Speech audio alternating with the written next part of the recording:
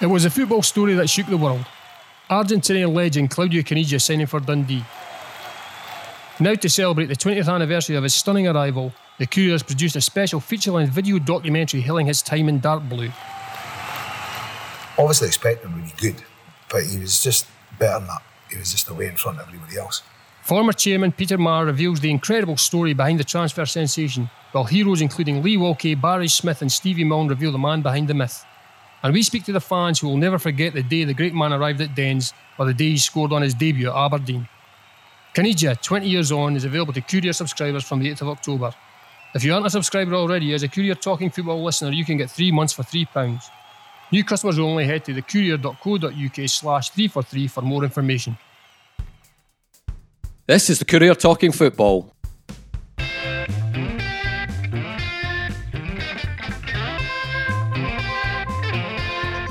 I'm Eric Nicholson, and with me this week are Ian Roach and Jim Spence. I was feeling Ian. I always say Jim Spence and Ian Roach, so I think it's really should be giving you your place a bit more often. So I feel privileged. There we go. But I'm going to start by asking Jim a question first, though, if you don't mind, because he was the man of McDermott. Jim, your first live game of football, I believe, is that right? It was, Eric, and I tell you what a strange experience.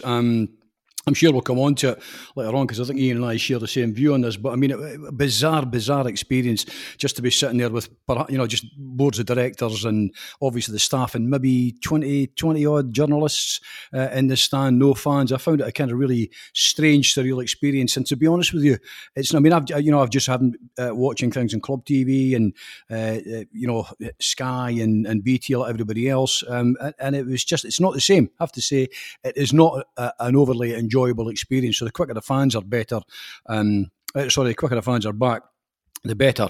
Although I suppose you could make a case for Freudian slip there, Jim.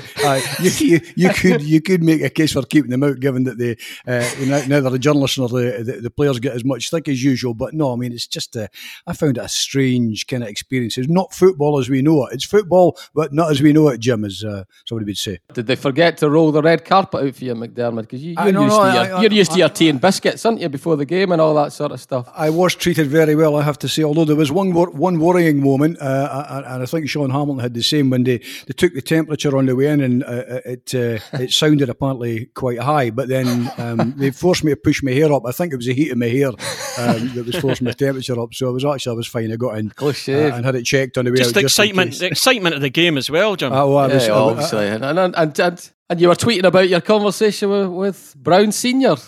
How's he keeping? How's Jeff? He's very well. He was telling me he's only got one horse in training at the moment, because we know, of course, that Jimmy Fife, the director at Tannadice, Jimmy's a big horseman. Jimmy had a horse going that day. Indeed. And I was asking Jeff how his were doing, because the last time, I used to drop in to see, when I was working on staff with the BBC, if I'd been heading McDermott, I would usually drop into Jeff's place in St Mary's for a blether, and it was usually 10 minutes in the football, but that came after 10 minutes on the horses and 10 minutes on his golf, But he is, of course, a great horseman. But he's great. He's looking fine. He's keeping well, And I'm sure he'd have been reasonably pleased with what he saw on Saturday, because St Johnstone were the better team by a long, long way. Yeah, that was your big takeaway from it, was it, Jim? I think so. I mean. I'll try the positives first, Eric. The positive for United was he kept another clean sheet, so that's a good thing. Which isn't to be. Let's face it, you can't be blasé about these things. There was a team, they were getting caned for the goals they were conceding. So yeah, carry on. No, I mean you're right. They were getting caned, and defensively they'd made some real kind of horror show efforts to clear the lines and all the rest of it. But and Siegrist, they have a quality keeper. There's no doubt about that. They've got a keeper who's probably worth money, who eventually will attract a decent amount of money. In terms of the defence, in terms of the central defence, they did what they had to do. They kept they repelled all borders, so to speak. It wasn't particularly pretty, but they did their job, and that's what they're there to do. Well, what I would say is this: while they did their job defensively, the midfield was practically non-existent. And the really worrying thing is, I don't see. We've talked. I've written about this in my Courier column and all the rest of it. I don't see where the creativity is coming from to feed. And on Saturday they played. Strictly speaking, they played three. I know they played Shankland up front and McNulty and Clark just off them, but I mean, effectively, it was a 3-4-3, I thought, and Clark, McNulty and Shankland, other than an opening 10 to 12 minute spell, were almost invisible because they just did not get a ball. They got absolutely no service whatsoever. And without hogging it, I'll finish on this and let the guys in.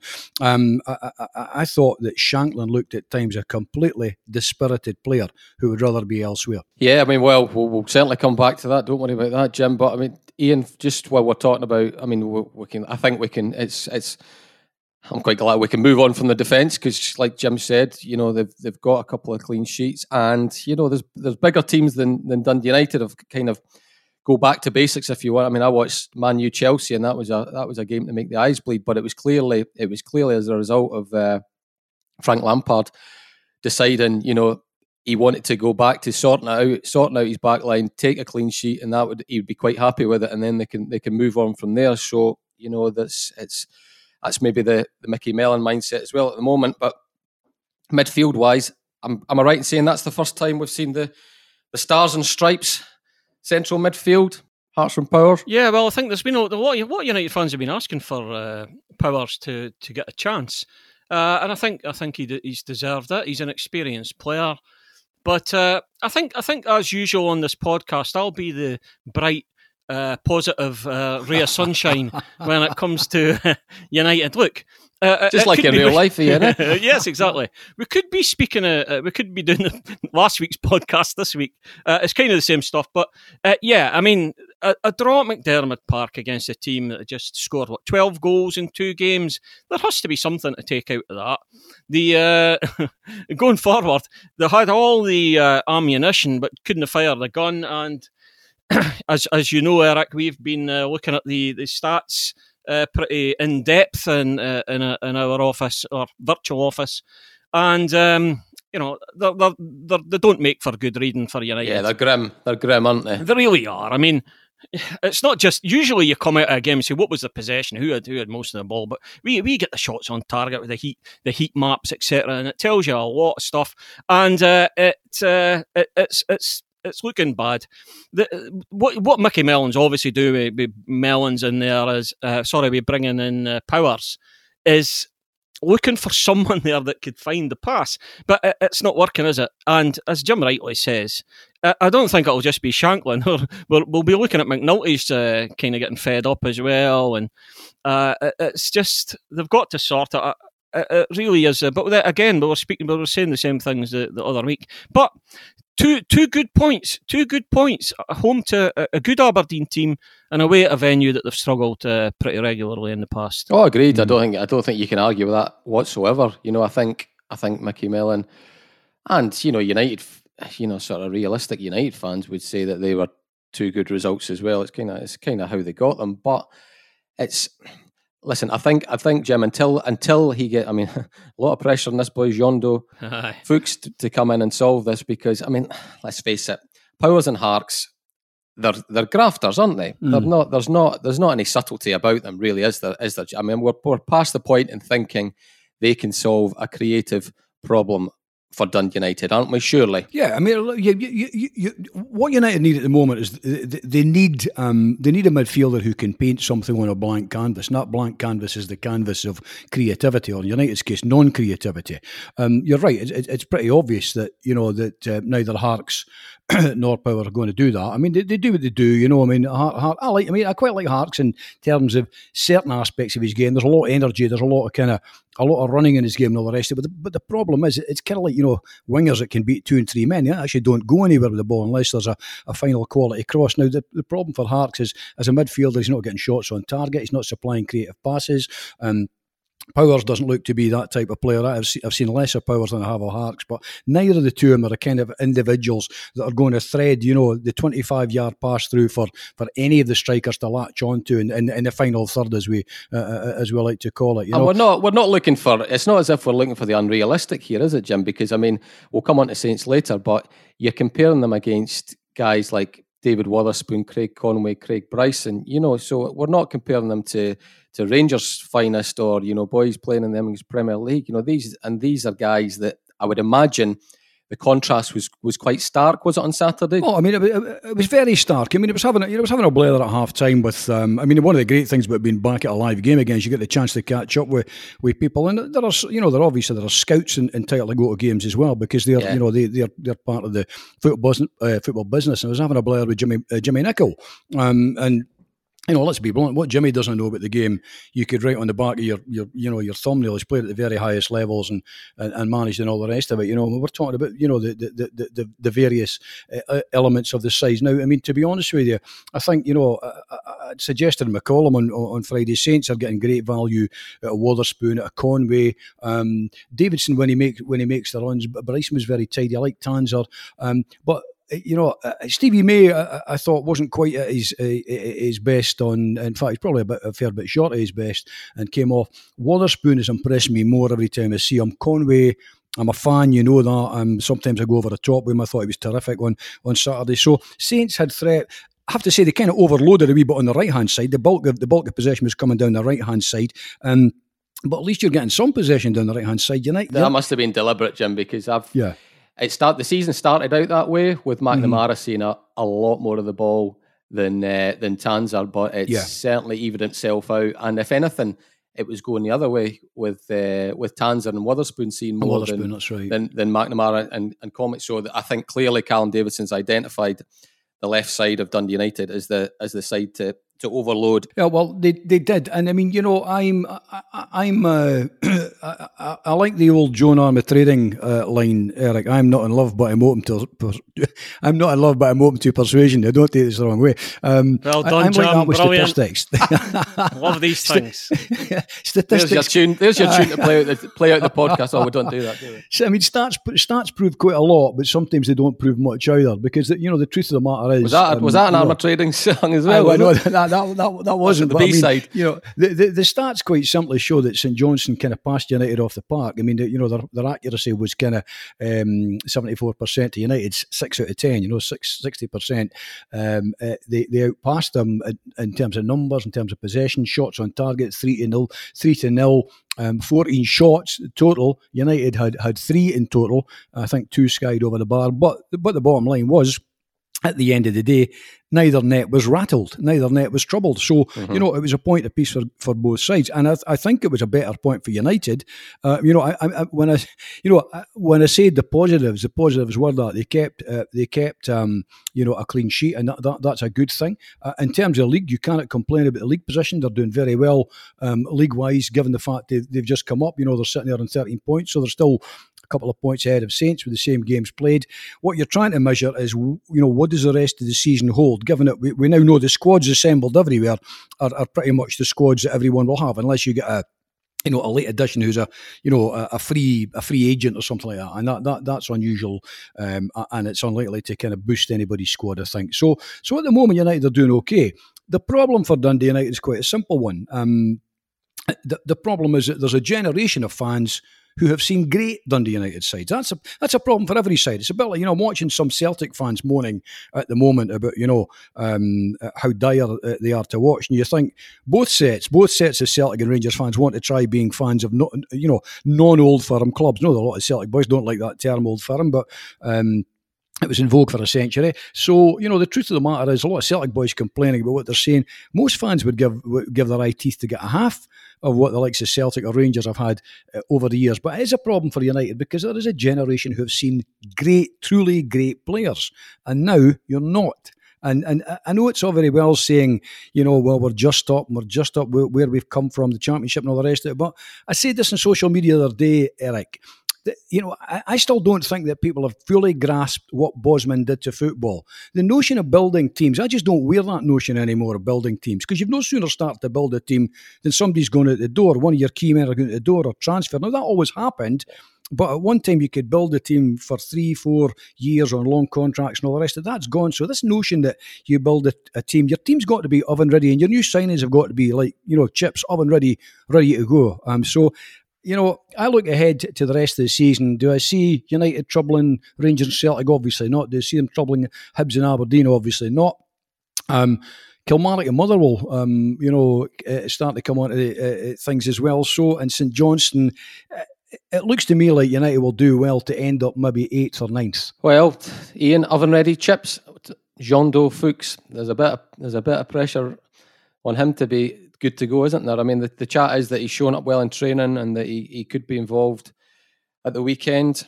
There's a lot riding on that young man's shoulders, isn't there, in terms of creativity at that Dun United side? Yeah, there is, and it's maybe a bit unfair on the guy. You know, think of what he's gone through. He's had to come to a different country, and you know, he's been self-isolating as well as a few players have been. But I think he'll probably be on the bench Ross County game, and then get a chance and come on. I think that's how I would predict that Mickey Mellon will do it. Bring him in as a substitute and give him a bit of game time and see how he does. They would obviously like him to be on there playing at a high level right from the first minute. But he has played for Cameroon. You know, let's be positive here. And also, Jim stole my line there, but it wasn't the Joan Armaturian line. It was that United are higher than Saints in the table. So while we're rightly criticising them for how they're playing, you know, we have to also take into consideration, which I think we'll all do, that they're in a position in the table that's fine. It's just fine for them just now. They've got to kick on. And listen, a home game against a Ross County side that is struggling as well. I mean, you know, they're really struggling. Yeah.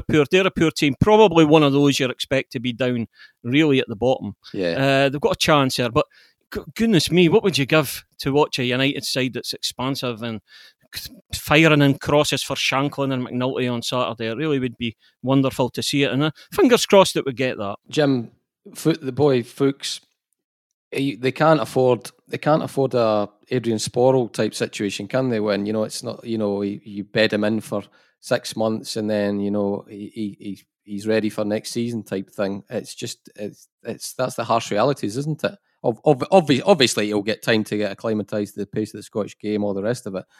But you want to see the real player within 2 or 3 weeks of him breaking into the team, won't you? Well, he's got to be good to go, Eric, as I said. I mean, because, you know, the midfield is I'm trying not to be critical of him. In many respects, I'm not being critical. They are what they are. They're a hard-working, hard-grafting side. I don't think anyone's given less than absolutely the maximum. I'm not criticising that. You know, the central defence has come under the cosh, but the truth of the matter is, it'd be the same as Celtic and Rangers players. If they were, you know, several notches above where they are just now, they'd be playing top level in England or somewhere else. So, you know, so they are where they are. And the midfield is what it is. Now, the midfield, as we've said, is not particularly creative. Therefore, they're now looking to their final ace in the pack, if he is the ace in the pack, and that's Jean-Do Fuchs. Now, we wait to see what he brings in terms of kind of, you know, fitness. It's a long season. You know, the season's only it's not yet a quarter way through. So you wait to see whether he's the man that can unlock the door in terms of creativity and all the rest, and then, you know, and whether in doing that and coming to decide that it also frees maybe Bolton and Robson up. Bolton's kind of gone off the boil a wee bit as well. Robson kind of getting down the flanks, getting balls in, because, you know, a midfielder that can suddenly spark creativity can open up other areas of the team as well, and he can encourage other people. But I don't know, and none of us know at this stage, how fit he is in terms of actual match sharpness. And the other thing is, bluntly, none of us know how he will adapt to the game here. He might be an absolute genius. He might be very average. He might be somewhere in between. So there's quite a lot of riding on this, because that's the squad that they now have. He's the one kind of, you know, hopeful bright spot on the horizon to give creativity. If that doesn't work out, then United have to come up with a plan B. Jim, I'll stick with you just for the moment, because you used the word dispirited, I think, for Lawrence Shankland near the start of the podcast. Do we gloss over? Are we kind of giving Shankland a free pass here and letting him off with it and saying, oh well, you know, that he's not getting the ammunition, blah blah blah? Should he be doing more? I'm not a great believer, Eric, in strikers, out and out strikers, foraging back 40, 50 yards for the ball. So in my book, no. I think Shankland has proven beyond doubt give him the ball, he'll score. You know, give him possession, and he will get shots on target. He'll test. But the you're talking goalkeeper. about his body language, though, Jim. That's the worry. Is that what you like to see? Yeah, well, I mean, no, it's not what you like to see, because, and I think he's got every, I think, you know, he's got every right to be a justified complainant. I don't think he's getting nearly enough. Well, he's, you know, the stats are quite simple. He's not getting enough service. He's not getting enough quality ball. He's not getting a ball either over the top. But strikers moan, don't they? Let's face it, strikers moan if they're not seeing the ball. It's ever been thus and always will. Well, absolutely, he's right. I mean, he is the singular talent in the team. He's the man that scores the goals. They don't score many. They don't score without him. And unless you give him the ball in the danger areas, you know, as you did in the Championship, then he's not going to score goals. Now, we've yet to see what Mark McNulty might bring to proceedings, and it might well be that he adds something, you know, once kind of he is up to, and hopefully that'll be quite quickly, up to match sharpness. And it may well be that you've got two really decent strikers there to play, you know, in that role. But you still have to find a way to give them service. Now, that either means that if you can't find creativity through the midfield, hopefully Fuchs brings that. But if you can't find that, then you've really got, your other option is to go long. Play long diagonal balls in, you know, skipping the midfield completely, or for the midfield just to get it and ping them forward, and kind of, you know, a lot of distance between the two front men, or the three front men in the midfield. But I'm not being critical of Shankland at all. He's a particular type of player.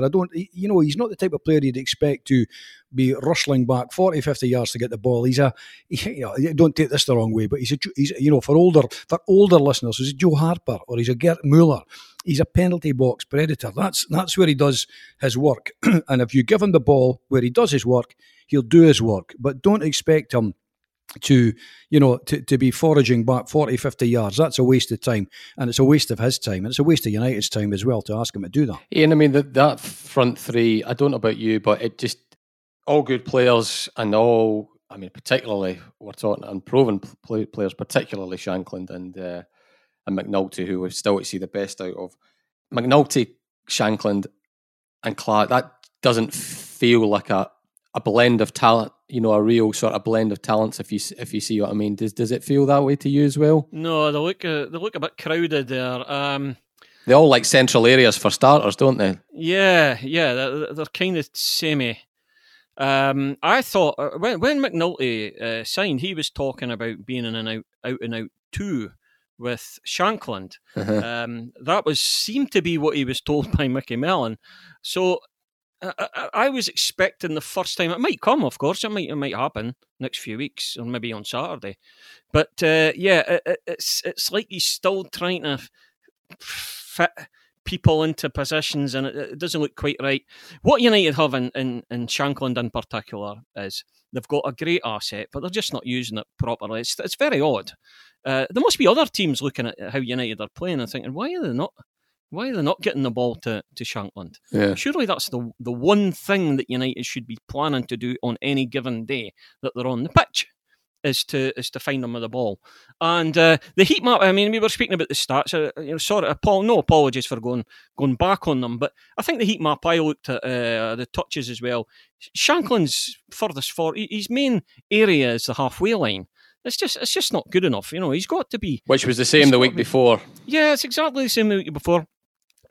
So you think, well, why did they not absolutely try to change it the following week when it was causing them so much trouble the week before? I can't quite get my head around that. Playing against a back three as well, the Saints, where the big advantage, we're always told, is that gap between the centre half and the wing back if he's pushed on, you know, so that diagonal you were maybe talking about earlier, Jim. Well, that's the thing, and I think we've touched on this before. I mean, you know, the I suppose the benefit of kind of one of the few benefits of age, you know, apart from the creak and bones, is remembering the kind of sides that you've seen over a long period of time, not just at United but in Scottish football. And you know, I'm agree. There are many ways to play football. I'm you know, I love watching Barcelona tiki taka like everyone else, you know, but I also love the 60-yard diagonal, the knockdown from a big central defender, and the volley at the edge of the box. Now, I mean, you know, it's very easy to remember back to Dundee United raiding and marauding with Ralph Millen and Eamon Bannon, you know, up the flank and all the rest of it. But the truth is,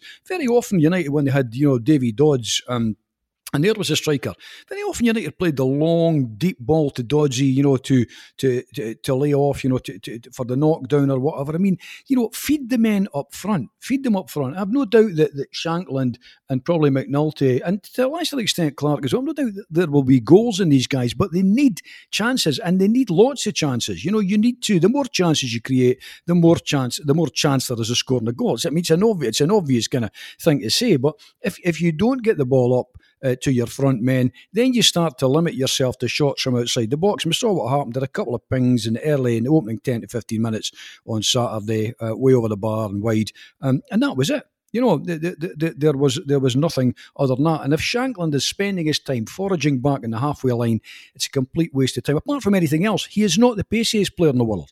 He's not the kind of striker who's going to pick it up and do a Ralph Millen and suddenly accelerate, like an Usain Bolt. He just doesn't have that kind of pace. So, he'll be closed down very, very quickly, because one of the things that Saints had was they got some speed merchants in the team like McNamara and Tanzer, and even Big Davidson, who's got that kind of big, long, elegant gait. So, you've got to figure out how to play people. And for me, the worrying thing at the moment about United is I don't see any inventiveness, creativity, but I don't see any sign of the ability that they have to change things. Yeah, Ian, is Benjamin Siegrist, is he Dundee United's biggest asset just now, above Lawrence Shankland? Well, I think for putting points on the board, yeah. If you're talking about a saleable asset, I'd still say Shankland, but wow, I mean, he's playing out of his skin, isn't he? I think it's take your pick. What was the best save, finest save at the weekend? I would go for the Murray Davidson header, just because it was so close to him, But he's performing brilliantly, and United have goodness me, he's one of the best in the league, isn't he? He really is. Who are you looking at? McGregor at Rangers, maybe. There's a few could maybe say, but honestly, Siegrist is playing wonderfully well for United, and he'll be worth lots and lots of points this season if they can keep him until the end of the season, which is looking more and more questionable. I mean, you've got to say, Jim, though. I mean, there is a debate to be had if he's, in terms of pound, shilling, and pence, is he their biggest asset now? When you think about where he could go compared to where Shankland go, I mean, discuss. Well, it's like everything else, Eric. It depends what someone wants to give you for him, and whether you're happy with the offer that comes in for him. I think, I mean, he has.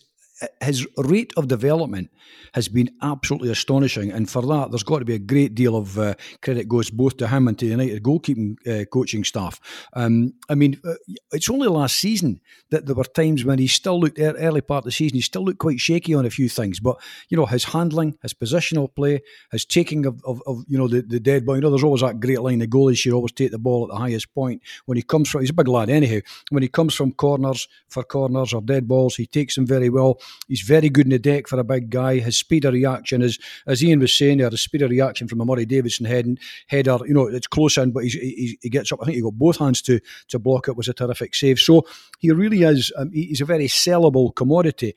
The issue, of course, is that goalkeepers don't fetch anything like the money that strikers do, which is a daft thing if you think in it, because goalkeepers regularly win their team points, and at the moment I think Siegrist is doing that. I mean, I was going to say he was fortunate, not so much him on Saturday. I mean, the United defence did well, and we've praised them for a clean sheet and all the rest of it, but the truth is Saints had 14 shots with 3 on target, but they had 14 shots on goal, and there were at least 3 or 4 of them that were not that far away in the greater scheme of things, which on another day might well have at least tested Siegrist or beaten him. And I think that's the key thing when we come back to our critique of United. United had 3 shots but not 1 on target, whereas Saints had 3 on target, 2 of which, as I recall, brought excellent saves from Siegrist, and 14 that were close or close-ish. So those are the stats I think that will concern Mickey Mellon. But in terms of Siegrist, he's got a terrific goalkeeper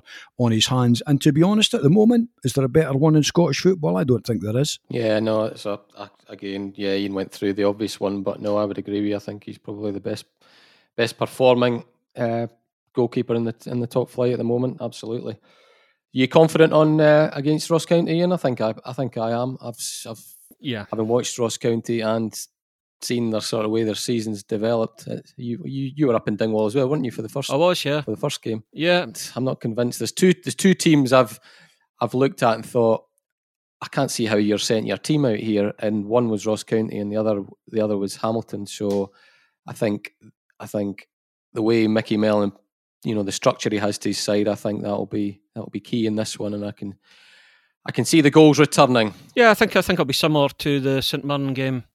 And United will get more joy in the attacking areas this time. They really have to. I think they will. I think County, it's not been unfair to them, but I would put them in the group there at the foot of the table, along with probably St Mirren and Hamilton. There's three of them. They're the three that I think are... Yeah, I mean, I've stated before, I'll be quite happy as far as United are concerned if they're just sitting above that group, 8th or 9th, yeah. Absolutely. But I do think United are... Mickey Mellon's after-match stuff, some fans love it. Others are getting a wee bit tired of some of the stuff.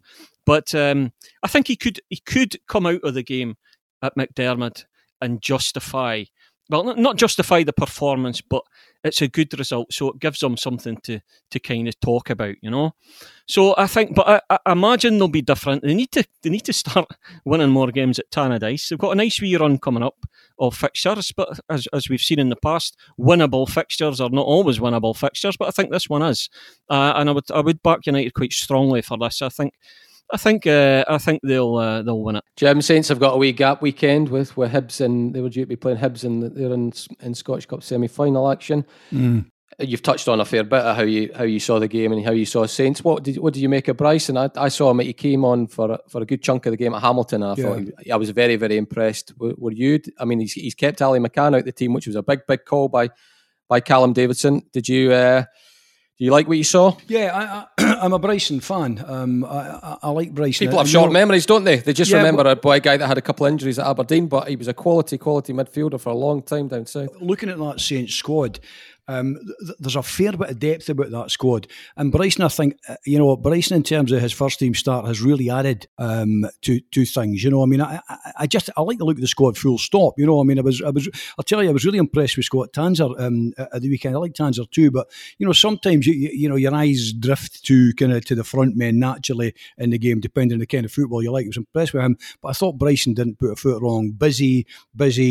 And just sure-footed in everything he did. So I think a great signing, and a guy that brings a fair bit of experience, a lot to prove as well. I think when it didn't work for him, and I think it's been a good signing for Saints. And I think that'll be proven during the course of the season. Yeah, and Ian Murray-Davison's roles changed a bit in the last since he came back from the injury, and since he came into Callum Davison's team, he's much more disciplined as the holder, which was never his thing for years and years. It was all about getting box to box and causing chaos where he went. Those long limbs and flying into tackles that probably were 40-60 against him. But he's playing a crucial role in that St Johnstone team now of, like I say, showing the discipline and just knitting it all together, which can't be downplayed, can it? No, it can't. I mean, Eric, you'll know better than me, but Murray must be one of the best St Johnstone signings of the last... Oh, him and... Well, I think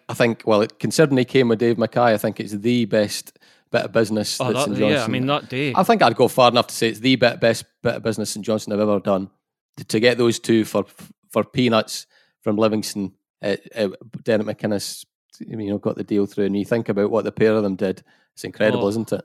It really is incredible, and you'd love to be able to see into the future. When you're standing with the two of them that day when they're signing, it would be wonderful if you could tell. They were just glad to get out of Livingston. I think, all the chaos that was there at the time. Troubled times then, but what an absolute brilliant player. I mean, he's also for us been fabulous. I mean, I remember interviewing him when he was talking about hallucinating in his hospital bed and all sorts of stuff. There was a train coming towards him and you're like, this is amazing copy that we're getting for this guy. But he's a favourite of ours, isn't he? He's wonderful to work with. It's because I think as well he looks he just doesn't have the. If you were going to choose the physique of a central midfielder, Jim, you wouldn't choose Murray Davidson's, would you? You just wouldn't. But he's kind of a unique player, but he was an absolute. He's been a favourite of managers at St Johnstone from Derek McInnes on. He's and I think his football intelligence gets overlooked because I watched. I don't want to single out Ross Callaghan, but Ross Callaghan was signed as Murray Davidson's cover, if you like, by Tommy Wright, and he never quite broke. It didn't work, type thing. But when you watch the two of them up against each other in Hamilton against Saints the other week, it was just there was a clear winner. Let's put it that way. I think so. He is an unusual style of player. He's got that long, rangy kind of, sometimes almost inelegant run about him. But he at times his runs to the box well. He's physically, and times his tackles better than people think. Times his tackles well. Yeah, he gets wound up when folk think he's. He hasn't got many red cards at all. And you'd automatically think. I can't remember what the story was. Last season when he got a red card, it was like, well, automatically assumed like he'd had bucket loads of them, but he hasn't. I always, funnily enough, I can remember being at Dens one day when it was fully expected he was going to sign for Dundee, and that didn't happen. He ended up at St Johnstone. But the thing, what I always think when I watch Murray, I always think there's another couple of gears for him to go up. I always think he's got a gear or two in reserve. Because he's got, he's got so much about his game. He can tackle, he reads the game well, he passes well, he's strong. He's actually quick. He's deceptively quick. He's got that kind of long-rangey kind of stride about him. And now, operating in that midfield on Saturday with, Bryson at the side of him, and then you've got McNamara and Tanser bombing on, or theoretically bombing on. I thought the biggest thing that we've talked about the stats and all the rest of it, but the quality of the passing with St Johnstone on Saturday, I thought, marked them out from United. They just looked absolutely at ease. Take, give, and I think I've not got the stats in front of me, but I'm pretty sure it was something like 74% of finding their men with the passes, and I thought that was the thing that really stuck out for me. There were times when you looked at United and you thought they can't pass this ball. They're hitting two passes and they're losing it on the third. Saints were knocking it about really crisply, really tightly. One of my biggest bugbears in Scottish football generally, Eric, is the slack hit pass that makes a man check his stride or kind of stop to take the ball and then move on. Saints hit just into that wee area that allows a man to continue his stride, take the ball in the stride. And I think that was important, but they pass well. And Davidson does. That's one of the things Davidson does as well, along with the other range of things. I think you're probably now going to start to see Saints firing. I'd said McCollum last week, once they start to, finding it with regularity, and they've got the ability to do that. It's one of the things I would like to see Murray probably do, chipping in with some more goals, because I think he's a player that can do that. Well, yeah, certainly from headers. Yeah, he wins his. As we saw at the end, he should have scored. He should have scored that header, shouldn't he? Really, he's just hit. It's right in the zone for Siegrist. I think is probably the best way of phrasing it. No, a yard either side of him, and I think at the pace he's travelling, at the pace the ball's travelling, it's in the net. Maybe a foot. Yeah, no, you're absolutely right. Well, thankfully Dundee got the win, and I think, Ian, I just like the look at Dundee's. Dundee starting lineup a lot more. I think there's a lot to be said for that. Yeah, I like the midfield three. I think that's their best midfield three. I think Dundee's best team is, and we spoke about it. It was my big worry about Charlie Adam getting signed was that Sean Byrne would be sidelined, and I think it's essential that Dundee get him into the team, because I think he was coming on a true form. An established Premiership player, and if he'd been the one to make way, I think that would have been a big backward step. And so they got him in the team. So Byrne, Dorrans, Adam and McDade, I just like the balance of that a whole lot more than I did with the team that was at Tynecastle. Would you agree, Ian? Yeah, I would agree with that. In the build-up to the game, I had a very enjoyable trip up to Dens and interviewed Sean Byrne. He was, he was saying, no, I maybe didn't deserve to get a start against Hearts. I wasn't expecting it because he'd had an injury in pre-season. Yeah, he did. He had an injury in pre-season. He said he'd never had an injury like it. It was just one of those that came out of the blue for him. But he made the point that he felt he finished the season the curtailed season very well. Yeah. And my memory goes back. Yeah, he did. He did do that. Yeah, so yeah. he's he'll add to the team. The balance was good, and I think we'll have to give James McPake a lot of credit here, because I think sometimes you can sit and say, maybe he should change that. Maybe he should change that. I'm not sure if he'll change that. McPake did all the changes I think I wanted to see. He really 100%. did. I mean, he brought in he gave Apple The front two. The front two looks like a front two, doesn't it? McDade, I think you mentioned McDade yourself, Eric, and the goalie got changed. So he did what, and the formation as well.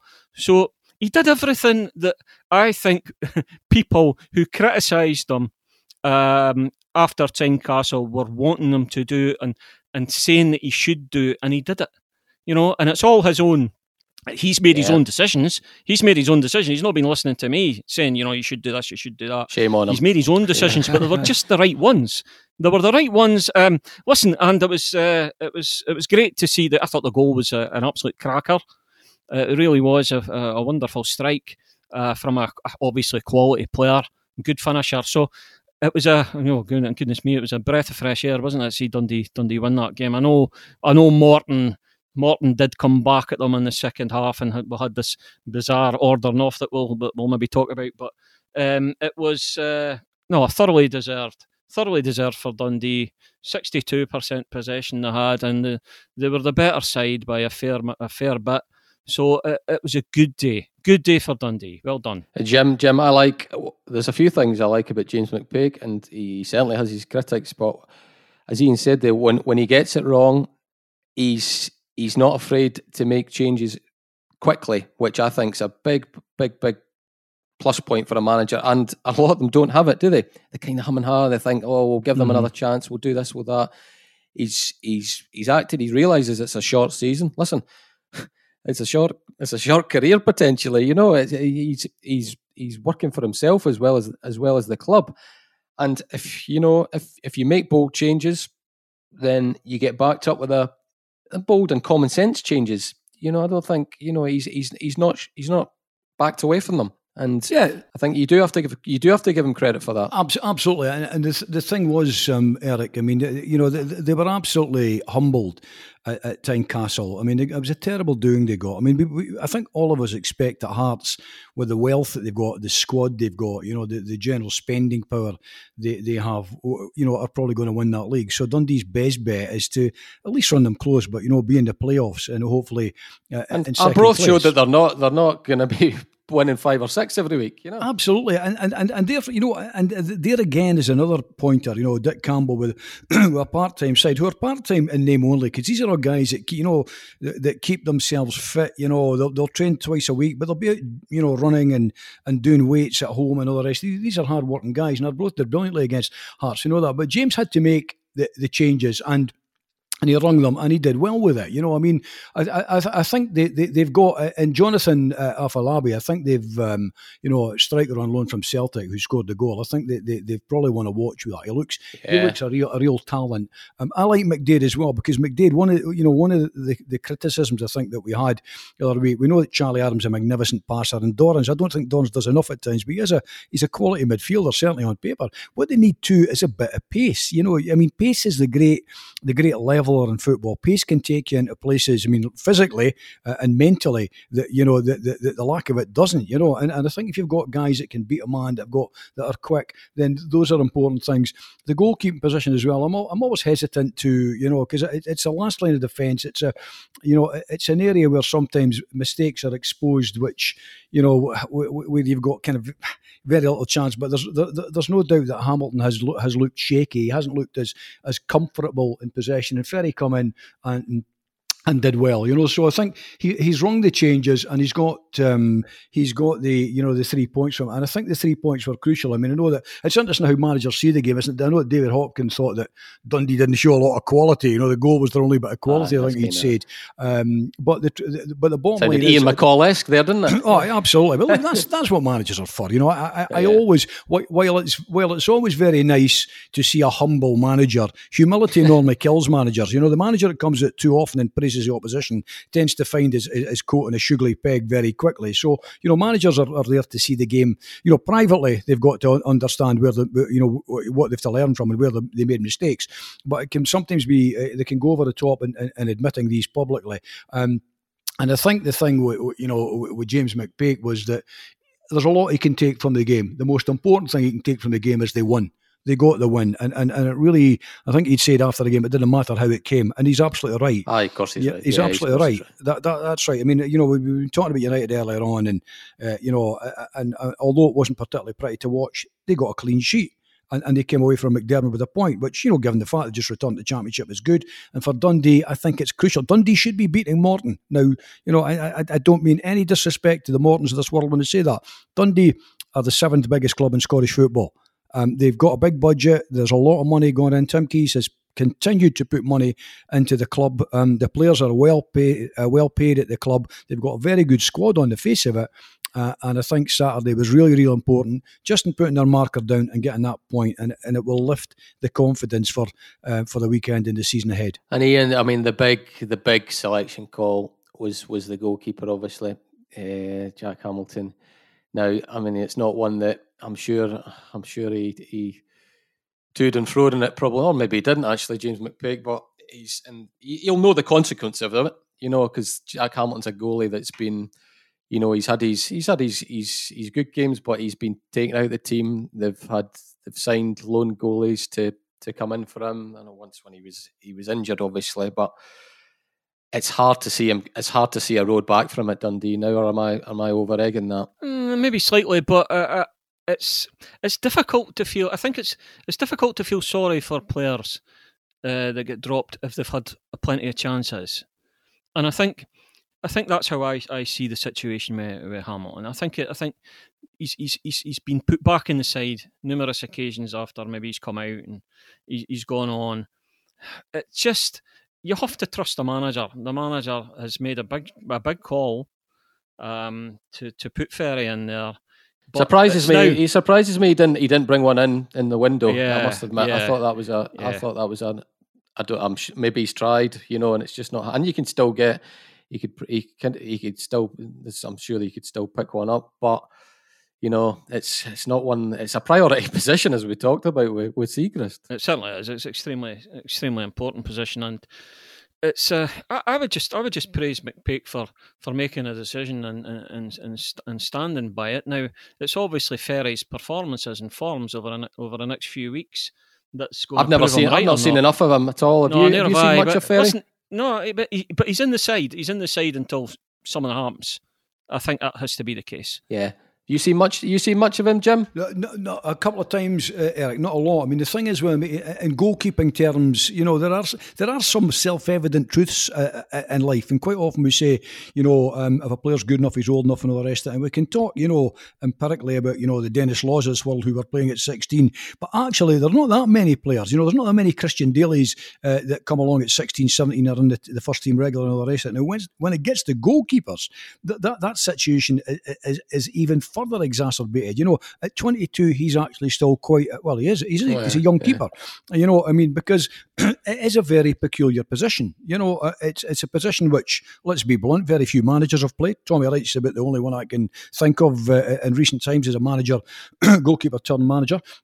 So, by the nature of it, you've got a manager who hasn't played the position, can't fully comprehend it, because it is a unique position. It requires so many different talents. I mean, I think the modern goalkeeper has to be. I think the biggest change came many, many years ago with the pass back rule and all the rest of it. The modern goalkeeper has to be really comfortable with the ball at his feet. Either in terms of taking the touch and sending it, shellacking it for miles, or just hitting it first time. But he's got to be comfy with the ball at his feet. Positionally, he's got to be good. I'm not big on the height thing. Andy Gorham was one of the best in the business. He barely touched 5'10". Positionally, reflex, handling, everything. There's a whole combination of skills required for a good goalkeeper. Now, Ferry's young. I mean, by all accounts, a couple of decent saves, a good close range one in particular. I think it was Nesbitt. But he's a young keeper, and along with that will be mistakes. That's a simple fact of life. But James McPake will have done a couple of things. He'll be watching the performance last week from Hamilton in the 6-2 defeat He'll have watched the other games they've played at the start of the season. And he'll be watching the two of them in training. He'll be watching the attitude, how the head's gone up or the heads have gone down. He'll be wondering what he's got. I mean, he's in an unusual situation because Dundee traditionally have had great goalkeepers. It's one thing that marks the club out. Traditionally, they've had very, very. There's a book written about it. Yeah, no, well, exactly. In fact, I did the foreword, I think, if I'm not mistaken. Oh, there we go. No, they've had smashing goalkeepers over the years. Got a plug in, Jim. What's it called? You're on a cut. It was what one was it? Was it Jim Crumley's one? Was it? Or am I getting mixed up here? No, I can't remember. Oh, you're getting mixed up. I'm getting mixed up. No, but I mean, I think at 22 he's a young keeper. But the key thing is that jersey is now his to lose. That's the key thing. I mean, goalkeeper is one of these positions you don't tend to change week in, week out. Just as, we saw the situation at St Johnstone where Elliot Parish dropped out, Xander's come back. We know Xander had been injured and all the rest of it gets back. That's now Big Xander's to lose, and it's a similar situation, at Dundee. Ferry's a young keeper. It's his to lose, and if he's impressed his manager enough, then it may well be that's the wee shining light at the end of the tunnel, because there was always a worry about Hamilton and goal. But that said, I certainly don't want to crucify young Hamilton. He's there are elements of the game that mark him as potentially a good goalkeeper. You've got to work on it. You work with your goalkeeping coaches. You work on your weaknesses, and you work on your strengths as well. And it may well be that in the fullness of time you discover you've got two decent keepers on your hands. But at the moment, it was a brave decision by James, but perhaps not as brave as it seems, because I think Hamilton, having lost 6 goals, I suspect his head was all over the place. It's another home game, Ian, for Dundee, but a very tough one. Raith Rovers have made a cracking start to the season, haven't they? They have, yeah. I mean, we've just spoken up about how good a day it was for Dundee, but the results for the Fife teams are a reminder, I think, that it's not just about Hearts. I know we could be getting another. Remember the year where Raith and Dunfermline were going for promotion. Yeah. Well, I mean, I've been reliably informed by a resident Queen of the South fan at work that Queens aren't up to much, but still, what a fabulous result for Raith. Dunfermline are going great as well. They really are, and they're ones. They're a 5 team wins out of 5 wins out of 5. Yeah, but, yeah. Well, 4 out of 4. One was a walkover. Yeah, but still. I like Stevie Crawford as well. I think he's a very, very capable manager. So the two Fife, there's a threat from Fife for Dundee, but they'll know that. But it's not just about Hearts. I mean, maybe if there is a Dundee fan out there thinking, oh, it's just about Hearts, then it won't be, because this is the Championship, and there's always a surprise there, isn't there? Maybe Raith can be that this time. So it's a big test for the whole team, but also particularly, I suppose, for Ferry, because Raith definitely have goals in them. Yeah, I mean, listen, I think the standout, it's a hard one to pick the standout result, and I've maybe been harsh on Raith here, but Dunfermline's second half at Alloa. Now, having seen Dundee United a few times at Alloa and other teams, Peter, it's not it's the cliche, but it's a very, very hard place to get a result. And for Dunfermline to score, 1-1 at half time to come out 4-1 winners, that to me is putting down a real marker, Jim. I think so. I mean, it was an O'Hara hat trick, wasn't it? I think one from the spot. I mean, Dunfermline. I covered a few of their games last season, Eric, and sometimes I thought that. I kind of sometimes... They were feast or famine, weren't they? They were, and I sometimes thought Stevie just seemed like kind of a man that there was pressure building on, but I sensed he would do a good job. They were always good to watch. They were always wanting to get the ball into wide positions, and they play with a bit of pace and, a bit of verve and a bit of zip about them. And to be honest with you, when I look at the side that they're assembling, they're a really decent looking side. I mean, I think they've got a bit of strength and depth as well, and they've got, crucially, I think they've got a bit of pace about them and goals in them, and that's important. I mean, you're absolutely right, there are not many people go to I want to call it a recreation park, but the Indodrill, not many people go to the Indodrill and win 4-1, so it's fairly obvious that that Stevie's got them motoring pretty well. I know it's early days, that's the first thing to be said, but You know, when you've got Raith and Dunfermline sitting at the top of the table, albeit it's goal difference at the moment, it looks as though it could be a very interesting season. And well, my money is still on Hearts. Arbroath proved that Hearts can be, Hearts could have been beaten. Arbroath had a couple of decent chances. They were very stodgy, I thought, Hearts. Very stodgy. Yeah, absolutely. And it may well be that more creative sides than Dundee showed last week could expose them. Can expose them. That's entirely possible, particularly when it comes to playing at the likes of Starks or East End Park. And of course, it's a 2/3 season, isn't it? It's a 3/4 season, should I say? Whatever it is. It's a shorter season, so that could change things. But I think that when I look at Dunfermline, I think there's a character about them. I think there's pace about them. I think there's dig about them. And I think they've learned, and I think Stevie Crawford has learned. He was a smashing player. And he's got a fair bit of experience too as a coach. People forget that. It might well be that this is the season when it really starts to click for Dunfermline. You can get them going once the crowds come back. They're a well-supported club and all the rest of it. So it may well be that, that my suggestion that Hearts are absolutely kind of bang favourites to this. It may well be they're not quite as likely to run away with it as I'm thinking. Yeah. League Two dropped down to League Two, Ian. Mm-hmm. We've got a change of manager a change of manager already. It's not the biggest. Listen, the timing's a wee bit of a shock. We're talking about Mark Wilson and Brechin. I always kind of think you've just let the man reshape his squad. I think maybe they should have. Should they have just said, the time to part company was in that very, very long gap that they had when there was no football. Yeah, I've been dealing with the story really dealing with the whole situation at Brechin for the last few weeks, and the point was made to me that they were a young squad and just kind of we need some time to get it. Hopefully the fans. It isn't really what you need in League Two, I don't think. But anyway, I know. But what then happened is they lost heavily again. I think my dodgy arithmetic tells me 24 goals in 5 games. So it's hard to survive that, isn't it? It really is. There'll be 2 camps. Why are you getting rid of a manager, as you say, so early in the season? But there'll be another camp saying, "Goodness me, they needed to do something because it was just a horrific start." I think you're right, but I would have done it. I would have done it before. I would have done it before he got to build his squad. Yeah, but there you go. Yeah, possibly. Yeah, I know exactly what you're saying. Why hand someone the plan for the new season and then they'll have to rip it up again just a couple of weeks in. But I think with Brechin being Club 42 as the people call them, the horrors of last season, the worry about them actually going out of the league, as if it continued on, they would have been vulnerable, I would suggest, to the playoff. Still are. Yeah. So I think that's all in the mind of the board there, and they've just thought, well, we just have to do something. It's difficult because they probably will get some stick for going so early, but I don't know. It was so poor a start, wasn't it? Just every week you're going, what are they going to do?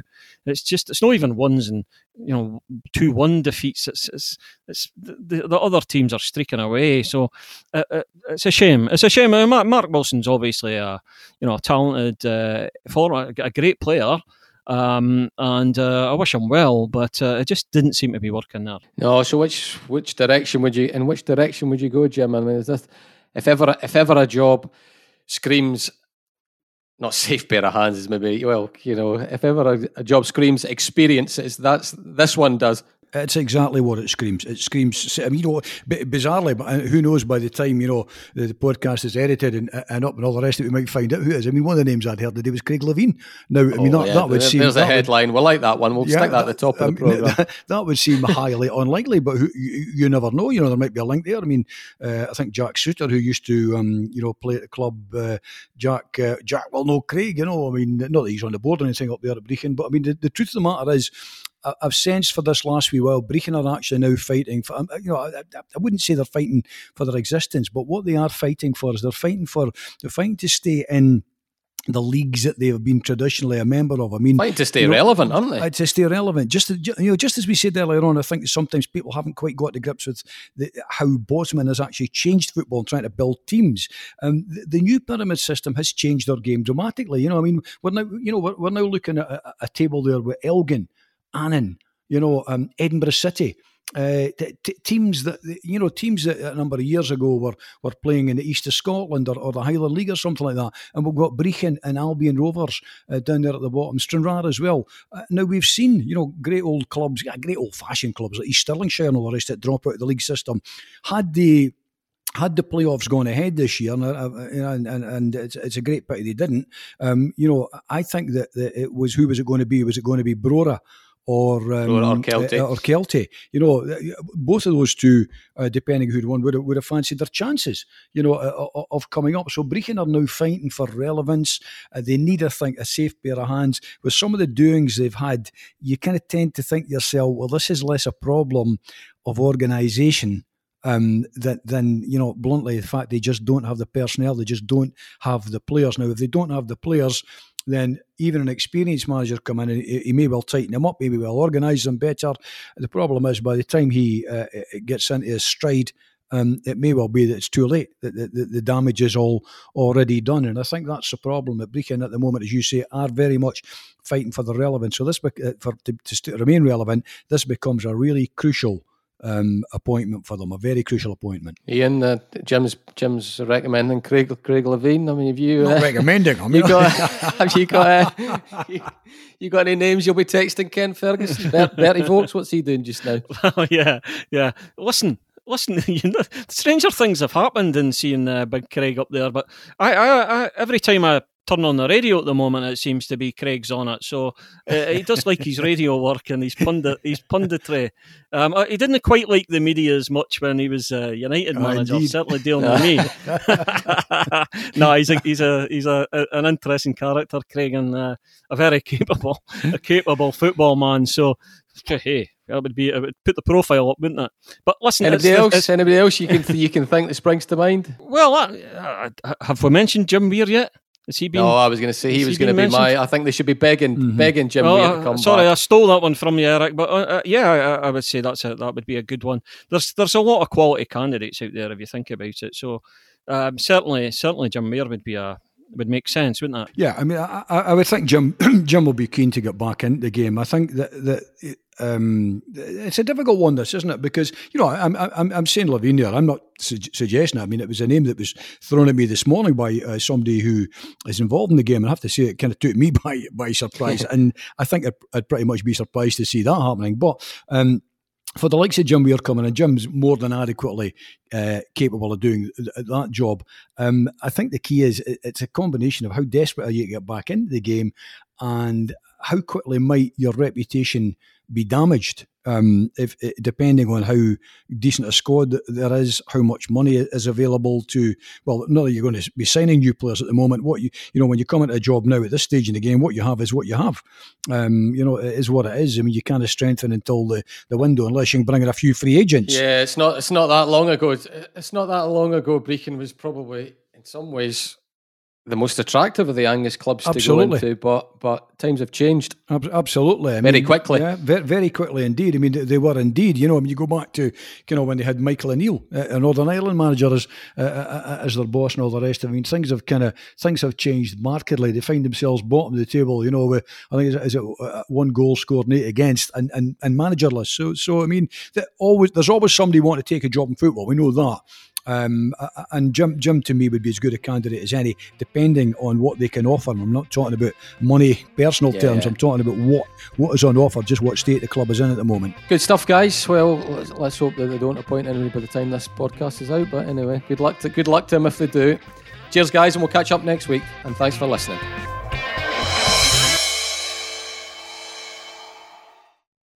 If you like the podcast, we'd be grateful if you tell your pals about it, or even better, leave a review or a simple rating on iTunes or wherever you find your podcasts.